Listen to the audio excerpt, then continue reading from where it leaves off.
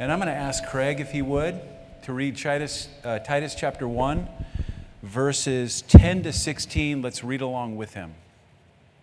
Okay, verse 10. For there are many who are insubordinate, empty talkers and deceivers, especially those of the circumcision party. They must be silenced, since they are upsetting whole families by teaching for shameful gain what they ought not to teach. One of the Cretans, a prophet of their own, said, Cretans are always liars, evil beasts, lazy gluttons. This testimony is true. Therefore rebuke them sharply, that they may be sound in the faith, not devoting themselves to Jewish myths and the commands of people who turn away from the truth. To the pure, all things are pure, but to the defiled and unbelieving, nothing is pure. But both their minds and their consciences are defiled. They profess to know God, but they deny him by their works. They are detestable, disobedient, unfit for any good work. Thank you, Craig. Let's take a moment and just pray together. And we're going to talk about false teachers in the church. Lord, we thank you for the Word of God. We thank you for your Spirit who illuminates the Word of God to every believer. You tell us, Jesus, that your sheep will hear your voice and they will follow. You tell us to abide in Christ, and we will. We desire to be with you. We desire to hear your word and to be obedient to it. And Lord, although we fail, we're thankful for your forgiveness and for your mercy and for your continual patience with us. And thank you that we can have a Christian duty, a Christian practice. And so please help us this morning as we look at these false teachers. Help us to avoid them.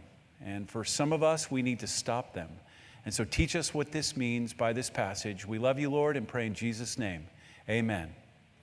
Well, we want to talk about false teachers, and I thought I would just introduce this by kind of getting us familiar or re-familiar or just kind of bringing up some false teachers. Maybe you've been under false teachers at some point in your life.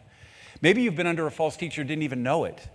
But this morning, what we want to flush out is how the Scriptures describe false teachers and how Paul is telling Titus to respond to false teachers.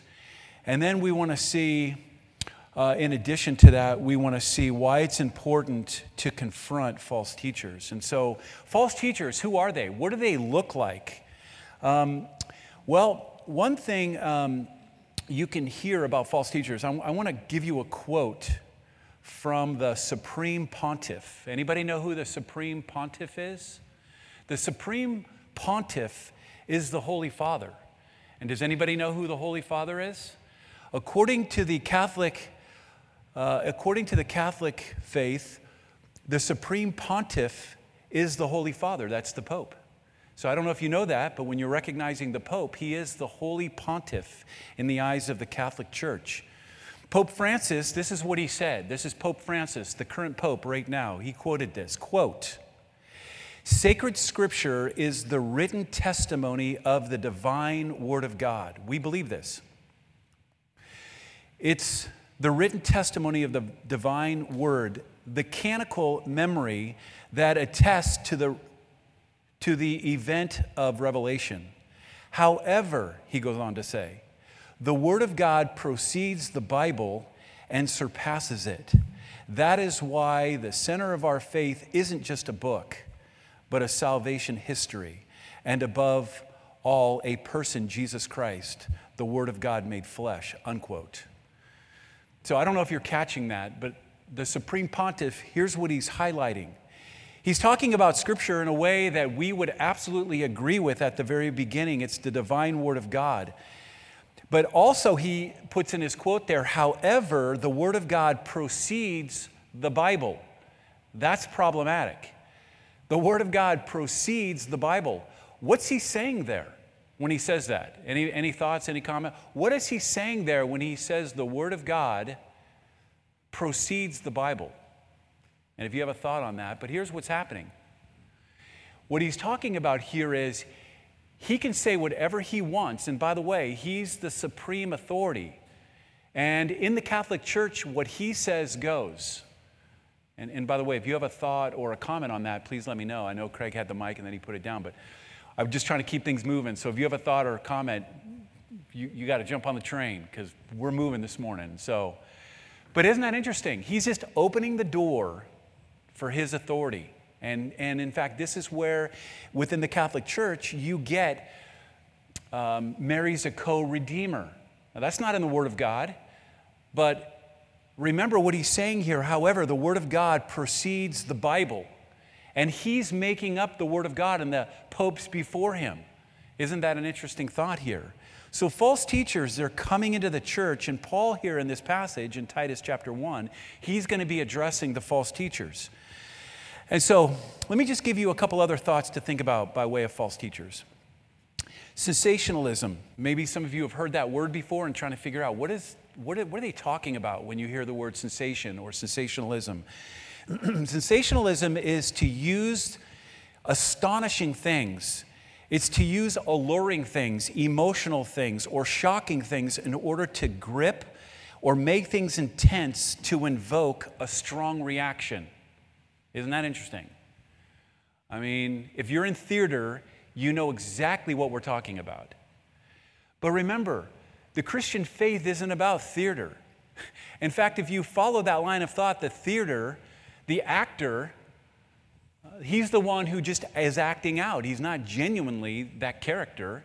In fact, in the Bible, when you look at the word hypocrite, it means the actor, because you're thinking one thing but acting out another.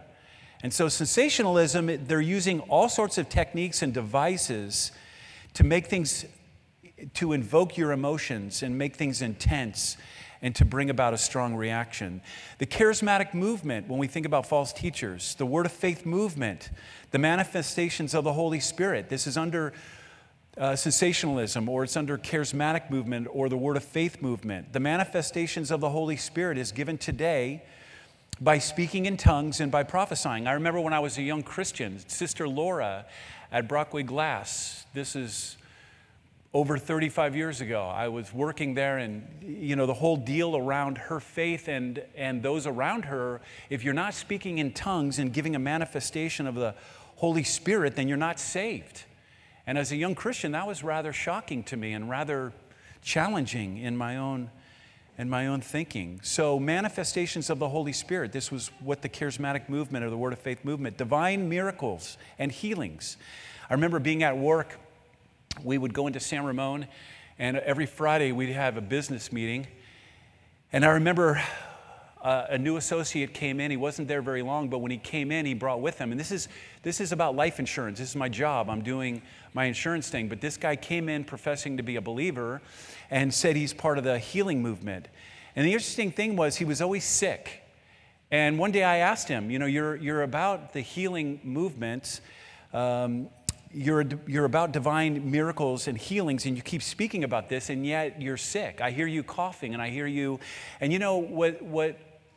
what their thought is that my faith is not strong enough. This is why I'm not feeling good.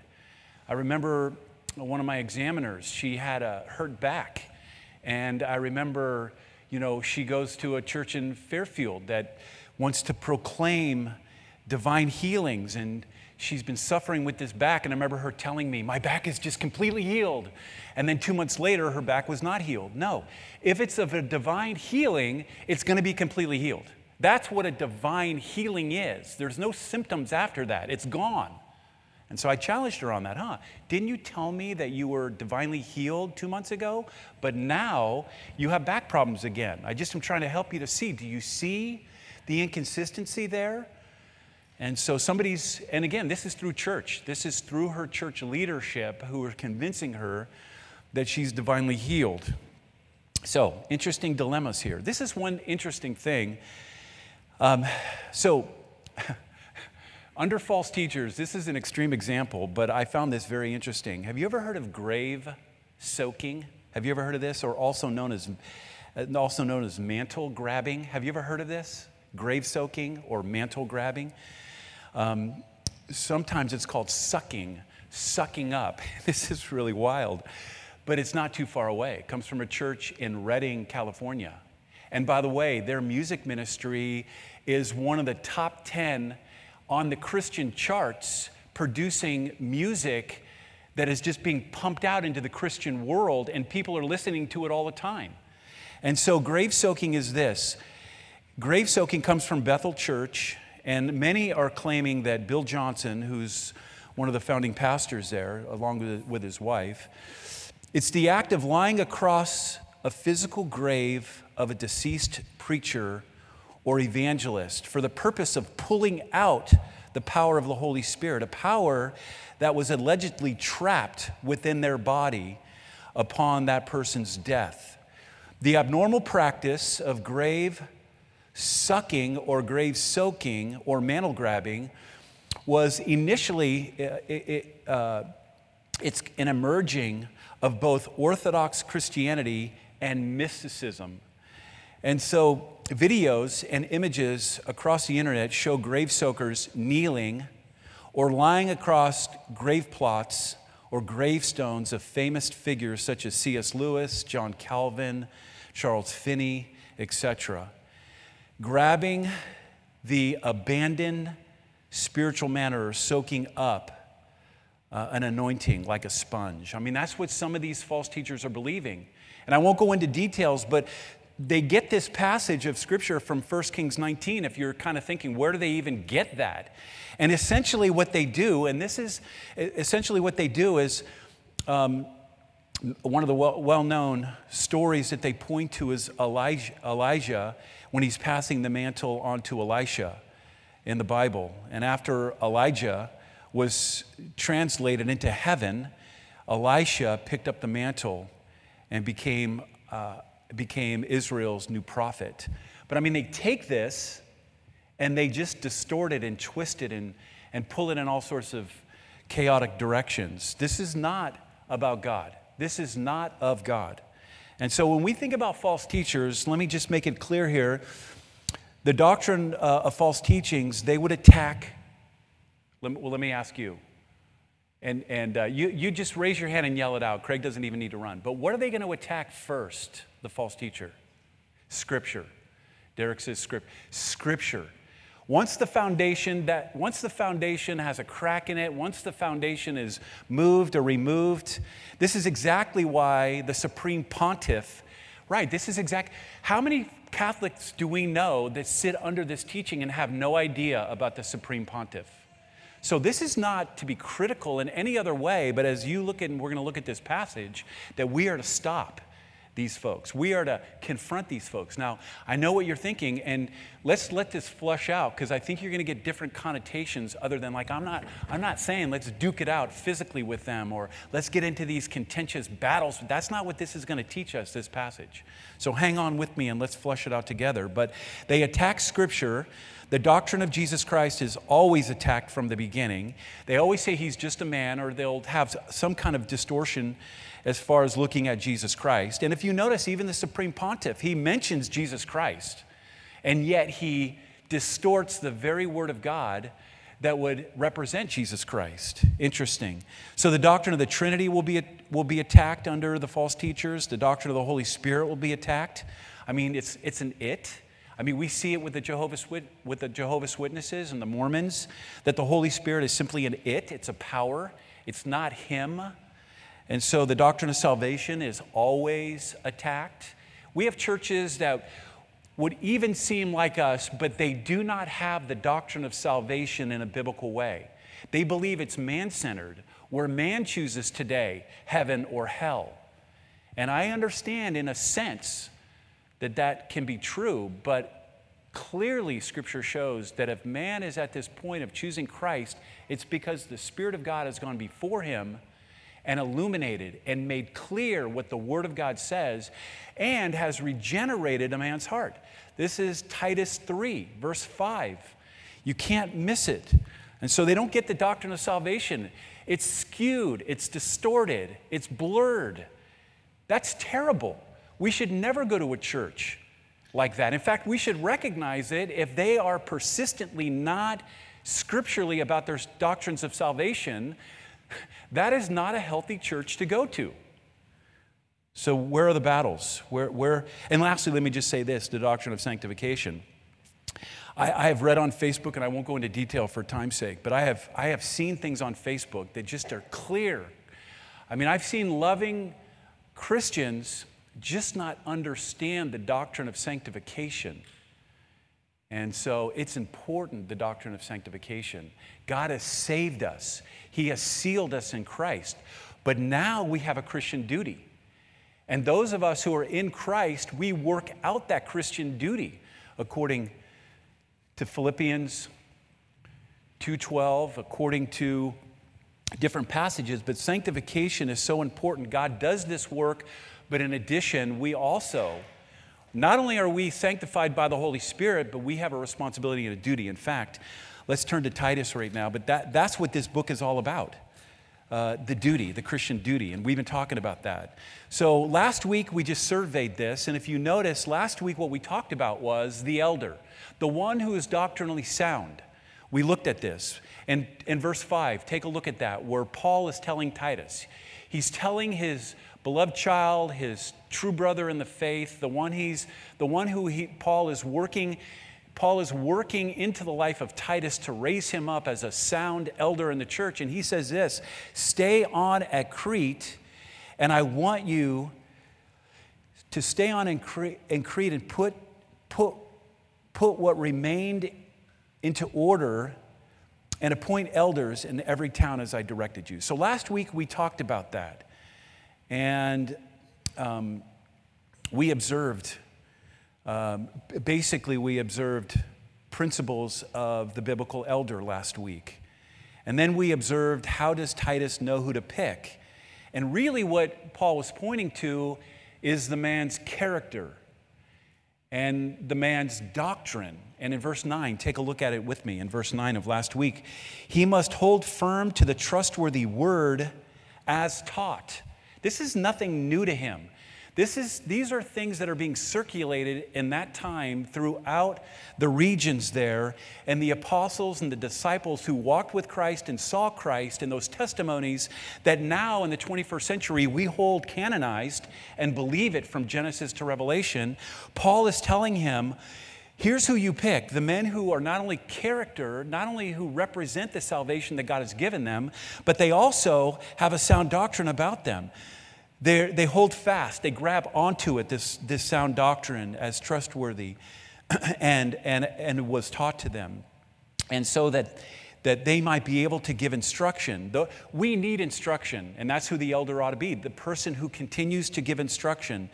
And if you notice, not only instruction and sound doctrine, but able to rebuke. All of us, like children, we're God's children, and we need to be rebuked and corrected. That's what that means. We need to be corrected. And those of us who know Christ, we hear His word. And God's using the healthy elder as the under-shepherd. And then the elder not only is working with the Christian, but he's also working with the naysayer. Because look at the very end of verse 9, those who contradict sound teaching. So the elder, the one who's sound in faith, needs to be sound in doctrine. Those are two things that have to be together, sound in faith and sound in doctrine. Sound in doctrine, sound in faith. You're not going to have one without the other. You just won't. And so if you go to a church, or you know people that go to a church, and you're trying to think, how can I help them? How can I minister to them? Think about where they go to church. Think about where they go to church. And sometimes we need to be persuading people to move away from that church and know the issues. So let's flesh this out a little bit. So here's what Paul's going to tell Titus. Look at Christ is exalted, A on your outline. Christ is exalted when defiant false teachers are silenced. Now I want to tell you why I put defiant false teachers. These are men who have been told over and over and over. Okay, let me make this distinction. I'm not talking about someone who's just stumbled into a church, although we want to correct them, that younger brother in the faith who's underneath this kind of false teaching. And so we need to be gentle with that person and be strong in doctrine ourselves to persuade them through Scripture of why this is not right. We're always using Scripture to do that. But I'm talking about today, when we talk about false teachers today, Christ is exalted when defiant and false teachers are silent. These are people who have been told over and over and over and been shown Scripture, and yet they are still defiant about it. They will resist it. They don't want it. And so Christ is exalted when defiant and false teachers are silenced. So Craig read Titus chapter 1, verses 10 to 16, but let's take a look. This saying is trustworthy in verse 8 of chapter 3. Just glance there with me just for a second, because I want you to see that Paul is strong here in certain ways about approaching the false teachers. This is a trustworthy saying, verse 8 of chapter 3. And he's just gone into a bunch of doctrine, by the way. He's just gone into the doctrine of sin, and he's gone into the doctrine of salvation. And then he's saying, this is a trustworthy statement. And so he's going to go on to say in verse 10 and 11, we'll get there, but if people don't embrace this, then there's a certain response, and we'll get there. So as for the person, in verse 10 and 11, as for the person who stirs up division, this is chapter 3, by the way, chapter 3, verse 10 and 11. As for the person who stirs up division, after warning him once and then twice, have nothing to do with him, knowing that such a person is warped and sinful, and he's self-condemned. So Paul is making it very clear, and by the way, Paul is talking to Timothy, Paul is talking to Titus within the boundaries of church structure. I'm just trying to set a little context here. He's talking about within the church, the boundaries of the church structure, how the church should be protected. And so let's go on and talk about this. How does Paul describe the false leader? So this is what we want to get into. How does Paul describe the false teacher? And I want you to draw your attention to verses 10 through 13. And I'm just going to breeze by 11 marks that are going to identify the leader's false character. Now, keep in mind, just like the Pope, I mean, when you start to ask, why does the Pope do that? Or why does the Bill Johnson do that? Why do these false teachers do that? I mean, I can't put my finger on it. I don't know their heart, but God does. And God is revealing to us when we see somebody that doesn't have sound doctrine and their character doesn't represent what the Bible says, and yet they're representing themselves or being told they're an elder of the church, there's a problem. Clearly there's a problem. So how does he identify the marks of a false teacher? So here we go, verse 10. Number one way to identify them, there's numerous of them. There's many of them. And I don't know if you know this, but when we're in Vacaville or Fairfield, there are many, many shingles that are out there that have on there Christian church. And yet the doctrine that they're espousing is not biblical. And they're not being thorough with Scripture. And so Paul's describing them as many, an abundant number of them. Number two way to describe them is they're unruly. They're definitely authoritative people. And the reason why they're so authoritative and dogmatic about what they say, in other words, we've been under teachers where if you don't do it their way, hit the highway. Or if you stay here, you are subhuman if you stay around these kind of leaders. They're unruly, and usually they're super arrogant. And the reason is because they're not under God themselves. They're unruly people. That's exactly what the word means. To be unruly, it just means to be not under authority. And they are not under the greatest authority, which is Christ, which is God himself. They do not see themselves as the bondservant. Number three, they're vain talkers. They're pointless. They say things just like, listen to what the pontiff says. Listen to what the Holy Father says. The Bible is this, however, my word goes beyond what the Bible says. Break it down. This is what he's saying. This is heresy at the clearest. And so you have to ask yourself about who we're under. Vain teachers. They're just unfruitful. They're pointless. They say things that are senseless. Number four, they're deceivers. They're mind misleaders. They're seducers of the mind. They're misleaders. Isn't that interesting? I can't figure these people out. I don't know why they do what they do, but they do what they do. I can tell you this. They do what they do to get what they want. I mean, I was saying this morning to Tanae, I can't really ever see myself just saying just a make-believe story. Or I have a hard time passing on a story that I'm not really clear is true and accurate. I mean, I'm just not even going to tell the story if I'm not clear in some way with a reputable source of where that story comes from. But these folks are such deceivers, they will grab a story, and if it will allow them to get what they want, they'll tell it. In fact, they'll add to it. They're deceivers. They want to grab minds and mislead them. They want to seduce minds. Number 5 is they're subverters. And really with that word in verse 10, it means they overthrow. They're underminers. They undermine God's word. This is what the Pope is doing. He's undermining God's word at the very beginning. But not just the Catholics. Don't let me just pick on them, because we see it with Jehovah's Witnesses, we see it with Mormons, and we see it with all sorts of other fragmented groups that are popping up.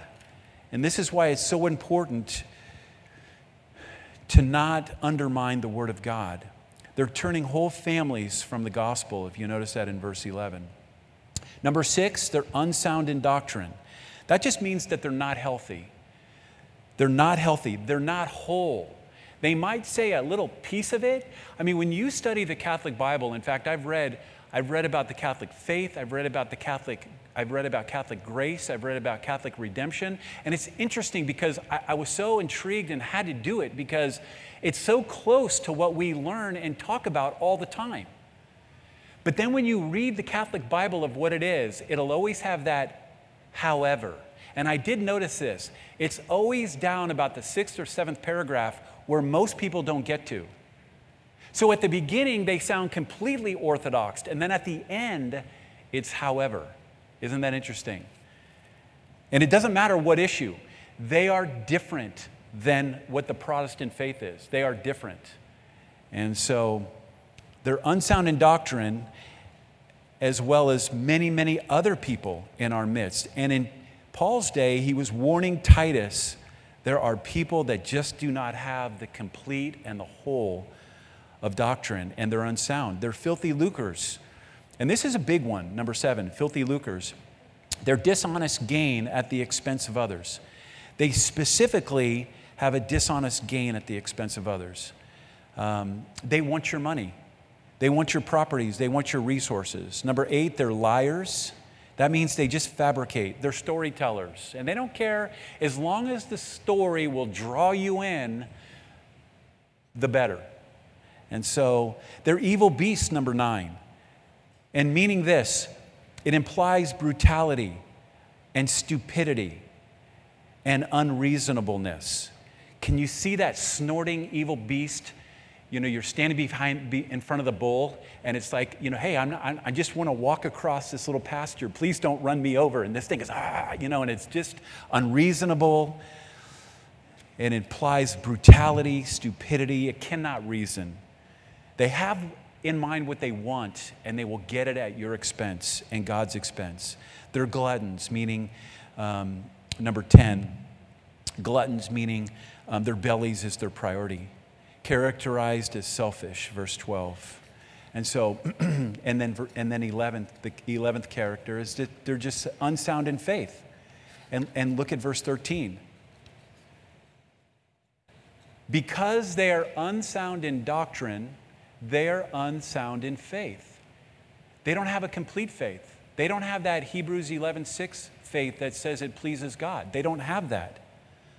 They don't have that at all. These are unsaved people. And so we should not be under them. And if we have relatives, family, and friends, we should warn them. So let's talk about this. How should Titus respond to the false teachers?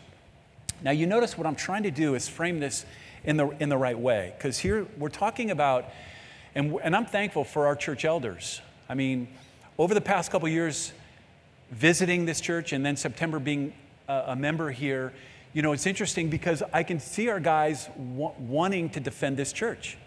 And it's very difficult. It's very difficult. So in the framework here, Paul is talking to Titus as a young pastor, as a pastor who's qualified because of his character and doctrine and good works. He's qualifying Titus to respond to false teachers. He's commanding him to do that. And so Paul gives Titus two important instructions. And Paul's concerned about God's truth, and he's also concerned about God's elect. And so here's two ways to respond to the false teacher, the unhealthy, the unruly elder. Number one, and if you notice here in verse 11, they must be stopped. They must be stopped. So what do we do here? That word in verse 11, they must be silenced, since they're upsetting whole families by teaching for shameful gain what they ought not to teach. Do you hear the word teaching there? And teach is twice in that one verse. And basically he's saying you must silence that teaching. You must bridle it. You must muzzle it. Now here's the deal. Somewhere in the list of 1 Timothy chapter 3, verse 1 to 7, the qualifications of a godly leader, and in Titus chapter 1, verse 6 through 9, nowhere do you see fists are allowed. In fact, the very opposite. You're not a fist thrower, okay? So this whole thing is not going to happen physically. But there are some strategic ways that you can stop and muzzle them. And the word stopping and muzzle them, or bridling them, or silencing or shutting them up, I remember not too long ago, we've been having extraordinary wind this season, and, Tanae got a beautiful chime one Christmas from one of her daughters, and it's one of these big ones. It's like a big gong. I'm exaggerating a little bit. But it goes outside our window, outside our sliding glass door, and you can hear this thing at night. And one night, Tanae had hung it up in the daytime, and at night, man, this thing was just boom, boom. 3 in the morning, and we're like woken up, and so we had to go and just simply had to remove that and bring it in the house and lay it down so you don't hear it anymore. I'm hoping you're kind of getting the thought here about how do you silence, how do you shut up, how do you stop the false teacher. Here's one suggestion for church elders, for the church leaders. Don't let people teach. Stop them. Don't let them do it. And if you catch and see inconsistencies, that person ought to be worked with. But certainly one way to stop them is just turn them off. You don't give them a platform. Now think with me for a second here. I read one of my heroes. When I was raising my kids, this guy was a hero to me.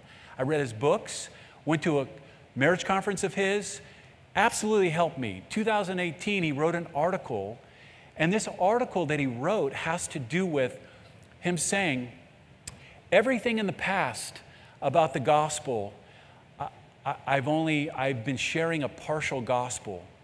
And so I was reading an article that he wrote in 2018 where I can just see his undermining the gospel. And I'm having to say, look, I don't have a platform to stop this guy, but you know what? I'm not going to listen to him. I'm not going to pass him on. So there's a whole thing there. Turn them off. Do not promote their unsound doctrine, their books, their teachings. Don't go to their meetings. Don't listen to their recordings or promote their work. Don't do it. So I remember not too long ago, a pastor disqualified himself. And he was on monergism. He had spoken at the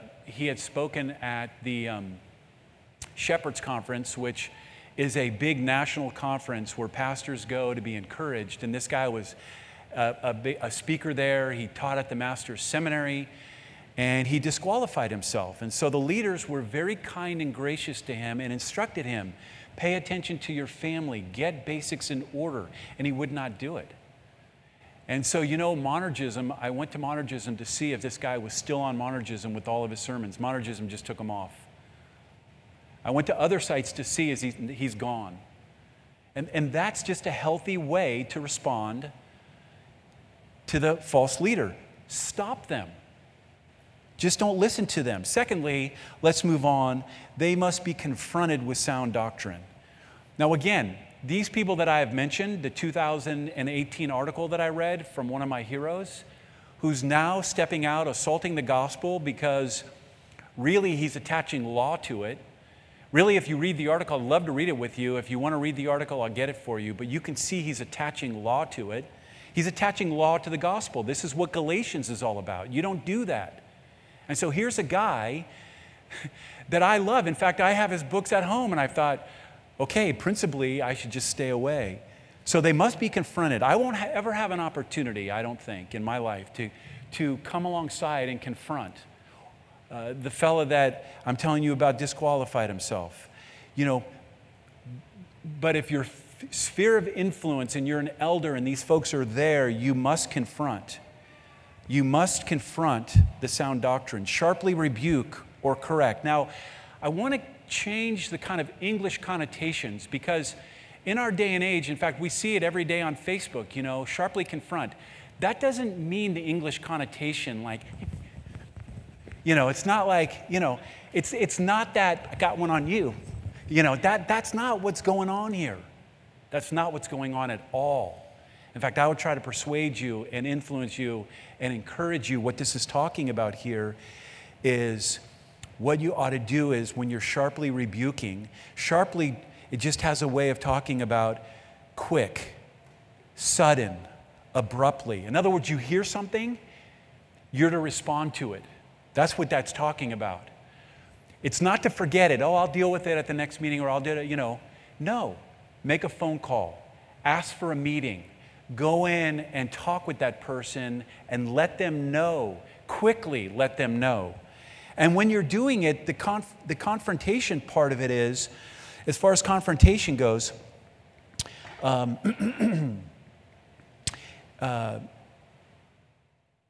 far as the confrontation goes, it's to convince them. It's to caution them. It's to convict them about what the Word of God says. Not what you're saying, but what the Word says. So you can see this is like surgery. And some of us just need to get better at surgery. And the surgery part of it is knowing the Word of God so you can handle it like a surgeon. And then when these people, and we're around them and they're undoctrinal, we're not, so I'm hoping it's really clear. We're not just emotionally on top of them trying to change them. That's not what's going on here. Sharply rebuking them is just look it. If you hear something, be unemotional about it. Be calm about it. The man of God is temperate. The woman of God is temperate. God is temperate. But he wants it dealt with. That's the quick, that's the sharp part of it. Amy's got a question. Yes. Yes.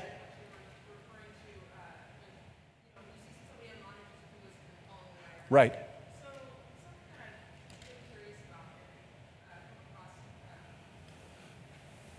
I have to change my voice when I do this. But when, for instance, we were looking at a catechism that was written by a pastor that we wouldn't necessarily agree with his beliefs now, but in the past we were pretty on board. And just different, maybe books that we have on our bookshelves or things that we've seen pastors in the last couple of years have kind of gone to a different direction. Sometimes I wonder, looking at those books on our bookshelves, obviously the books that are written, a few years ago, we ascribed to, we believed in, right. Were aligned with, but as they've gone astray, sometimes I look at them and I kind of wonder, is that something that we should do like in our own homes? Should we get rid of those things? Should we no longer abide by them? I totally get your question. Amy's talking about in her library, she has books and books of people that they have fellowship with and have great sound doctrine. And now, if there are doctrinal departures, and we're talking about things that are sound doctrinal departures, like the doctrine of salvation and the gospel message of Jesus Christ. So we're not talking about differences in opinions of some type, but Amy's question was, so do we get rid of those books? Do we? Okay, I think that's personal conviction, but what I am saying, I think the text here is saying this, don't pass it on. Look, I know a book, it's a powerful book, Spirit-Empowered Preaching. That's a concept that everybody wants to be about. Okay, but if somebody that has disqualified themselves and shows themselves in an unruly way and continues to not be sound by falling underneath the elders, right, I'm not going to, that phrase is okay for me to say. I'm not going to pass the literature on or pass the book on. So I hope that was a balance. For our time's sake, I totally know. These are great questions. Let's talk about it, though. Keep a discussion going, because, what I'm really not wanting to do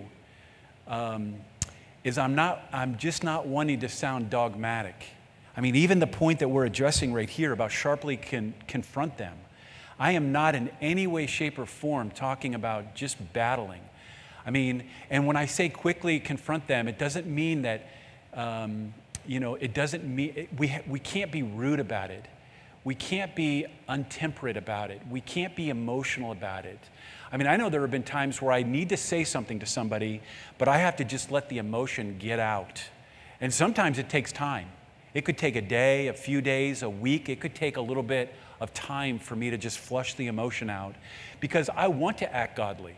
So in no way, and I think the elders of the church are those who set the pace and set the example. So they're not talking about, Paul's not telling Titus here.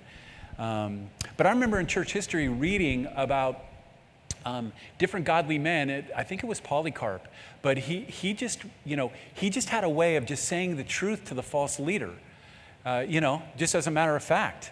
So let me flesh this out a little bit, because I think you'll see some interesting things. So they must be confronted with sound doctrine. So there's two ways here that Titus is to respond to the false leader. One is to stop them, shut them up, and then two, to confront their unsoundness. Okay, so let's move on to this third question. And thank you for the question. Yeah, Craig. Just to cap off it. I mean, Perfect. You make a great distinction there, that what we're actually confronting with is sound doctrine from God's Word about that particular issue. Right. Like to Amy's question too, it's like, if the other stuff is not the questionable part, what we want to make sure we're addressing with Scripture is the part where they have departed. Yes. And like you say, not passing it on. That's definitely our responsibility, not to pass on that stuff. But making that distinction, we're correcting the unsound doctrine with Scripture. And I hope you heard one of our elders on that point. I hope you heard that. So if you didn't, make sure you come to Craig and get that point that he's making, specifically about the doctrinal issue.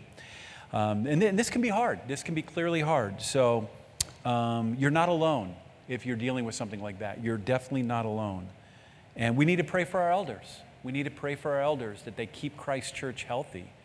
And we need to pray for other churches' elders. Why aren't they obeying, and why are they being unruly? So number 3, why is it important for Titus to confront false teachers? Why is that important? Why is it important for him to plug up the hole? Why is it important for him to fill the gap? Why? Why should he be the arrow at the tip of the spear to stop this? And there's 3 reasons, and for time's sake, let me just point these out. In verse 11, actually in verse 1, look at verse 1 with me. Paul is servant, he's a slave of God. Paul was under God's authority when he's making that statement. He's an apostle of Jesus Christ. He's under Jesus Christ. He's Christ's mouthpiece, and he's under Christ's authority. And here's what he's doing for the sake of the faith of God's elect. That's the eklos. But the word there has to do with ecclesia, the church. He's concerned about the faith of the church and their knowledge of the truth, which accords with godliness. Now look at verse 11 as well with me. They must be silenced, talking about the false leaders, since they're upsetting whole families. So here's reason number 1. Reason number 1 of why it's important for Titus, the elder, to confront false teachers. It's for the health of the church, to protect Christ's church. They must be silenced, since they are upsetting whole families, carrying them off. I mean, that's what that word means, upsetting them. They're overthrowing families. Families don't even know they're overthrown. How many families have you walked into and they're listening to some just religious weird stuff, and yet they're just following right along? So, to protect Christ's church and his elect, and the truth of the gospel, and because that's what's going to conform to godliness as those things are worked out. Let me just go to number 2. The second reason why it's important for Titus to confront false teachers is to save that false teacher. I thought that was just wonderful. God is so merciful. God is so gracious. But be clear on this. He works by His word, and He works by His Spirit. And although you might be in a position where you can say to that false leader, please listen to the Word of God. Appeal to them, beg them, and do it lovingly and kindly. It's to save the false teacher. Look at verse 13. For this testimony is true. This is Paul. He's reflecting on the testimony of the Cretans to the Cretans. Therefore, he's saying to them, rebuke them sharply that they may be sound in the faith, not devoting themselves to Jewish myths and the commands of people who turn away from the truth. Rebuke them sharply that they may be sound in faith. Give them sound doctrine. Even if you think they've heard it before, give it to them again, wrapped in kindness and love and charity. I mean, this is what God's doing. That they may be whole, that they may be healthy. They're not healthy. They're not whole, these false leaders that are in the church. And then the reason we just give them doctrine, so they will be. And then lastly, because of the defiled heart of man, verse 15 and 16. I mean, why is it important for Titus to confront false teachers?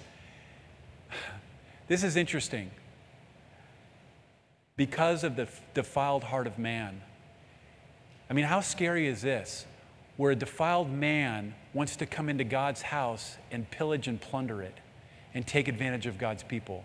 They think they're getting away with something.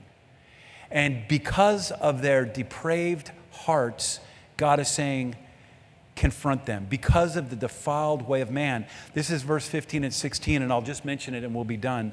But he basically is saying, to the pure, all things are pure. Now, to be clear on this, it's talking about Christ causing us to be pure, to be righteous, to be in right standing with God. To the pure, all things are pure. Because Christ has saved you and given you Christ's righteousness, you see a different way. But to the defiled and the unbelieving, verse 15, nothing is pure. Do you see the contrast there between people? The contrast is some are pure, some are defiled. And as a result of that, why is it important for Titus to confront false teachers? Just for that very reason, that some are in Christ and some are still in Adam in their complete defilement. To the pure, all things are pure, but to the defiled and unbelieving, nothing is pure. Nothing is pure. Everything about them, but both their minds and their consciences are defiled, and yet they still pillage and plunder in God's house. They profess to know God, but they deny him by their works, verse 16. They are detestable, disobedient, unfit for any good works. They are not concerned about anybody or anything other than themselves. Isn't that interesting? Paul says it like this, and I'll close with this. But he tells Timothy in 2 Timothy chapter 3, they have a form of godliness. A form of godliness. They're in God's church. They're all about religion. They use the word faith. They use the word grace. They use the word Jesus. They use these different associations that we're gravitating to. I can't tell you how many times I've met people and I hear faith, I hear Jesus, and then talking with them a little bit, all of a sudden it's like, uh-oh. They shouldn't be leading our churches. And we shouldn't be promoting them. We should stop them. And so may God help us. And may God help our leaders. So looking forward to next week. We're going to totally get practical here as Paul turns a corner and speaks to all of us as believers. So let's pray together. Lord, thank you. Thank you for this time. Lord, we want to be a healthy church. We're thankful for our men. We pray for them that they would be strong in doctrine, strong in their character, strong in good works. Please help them, Lord. Thank you for this time. In Jesus' name, amen. Amen.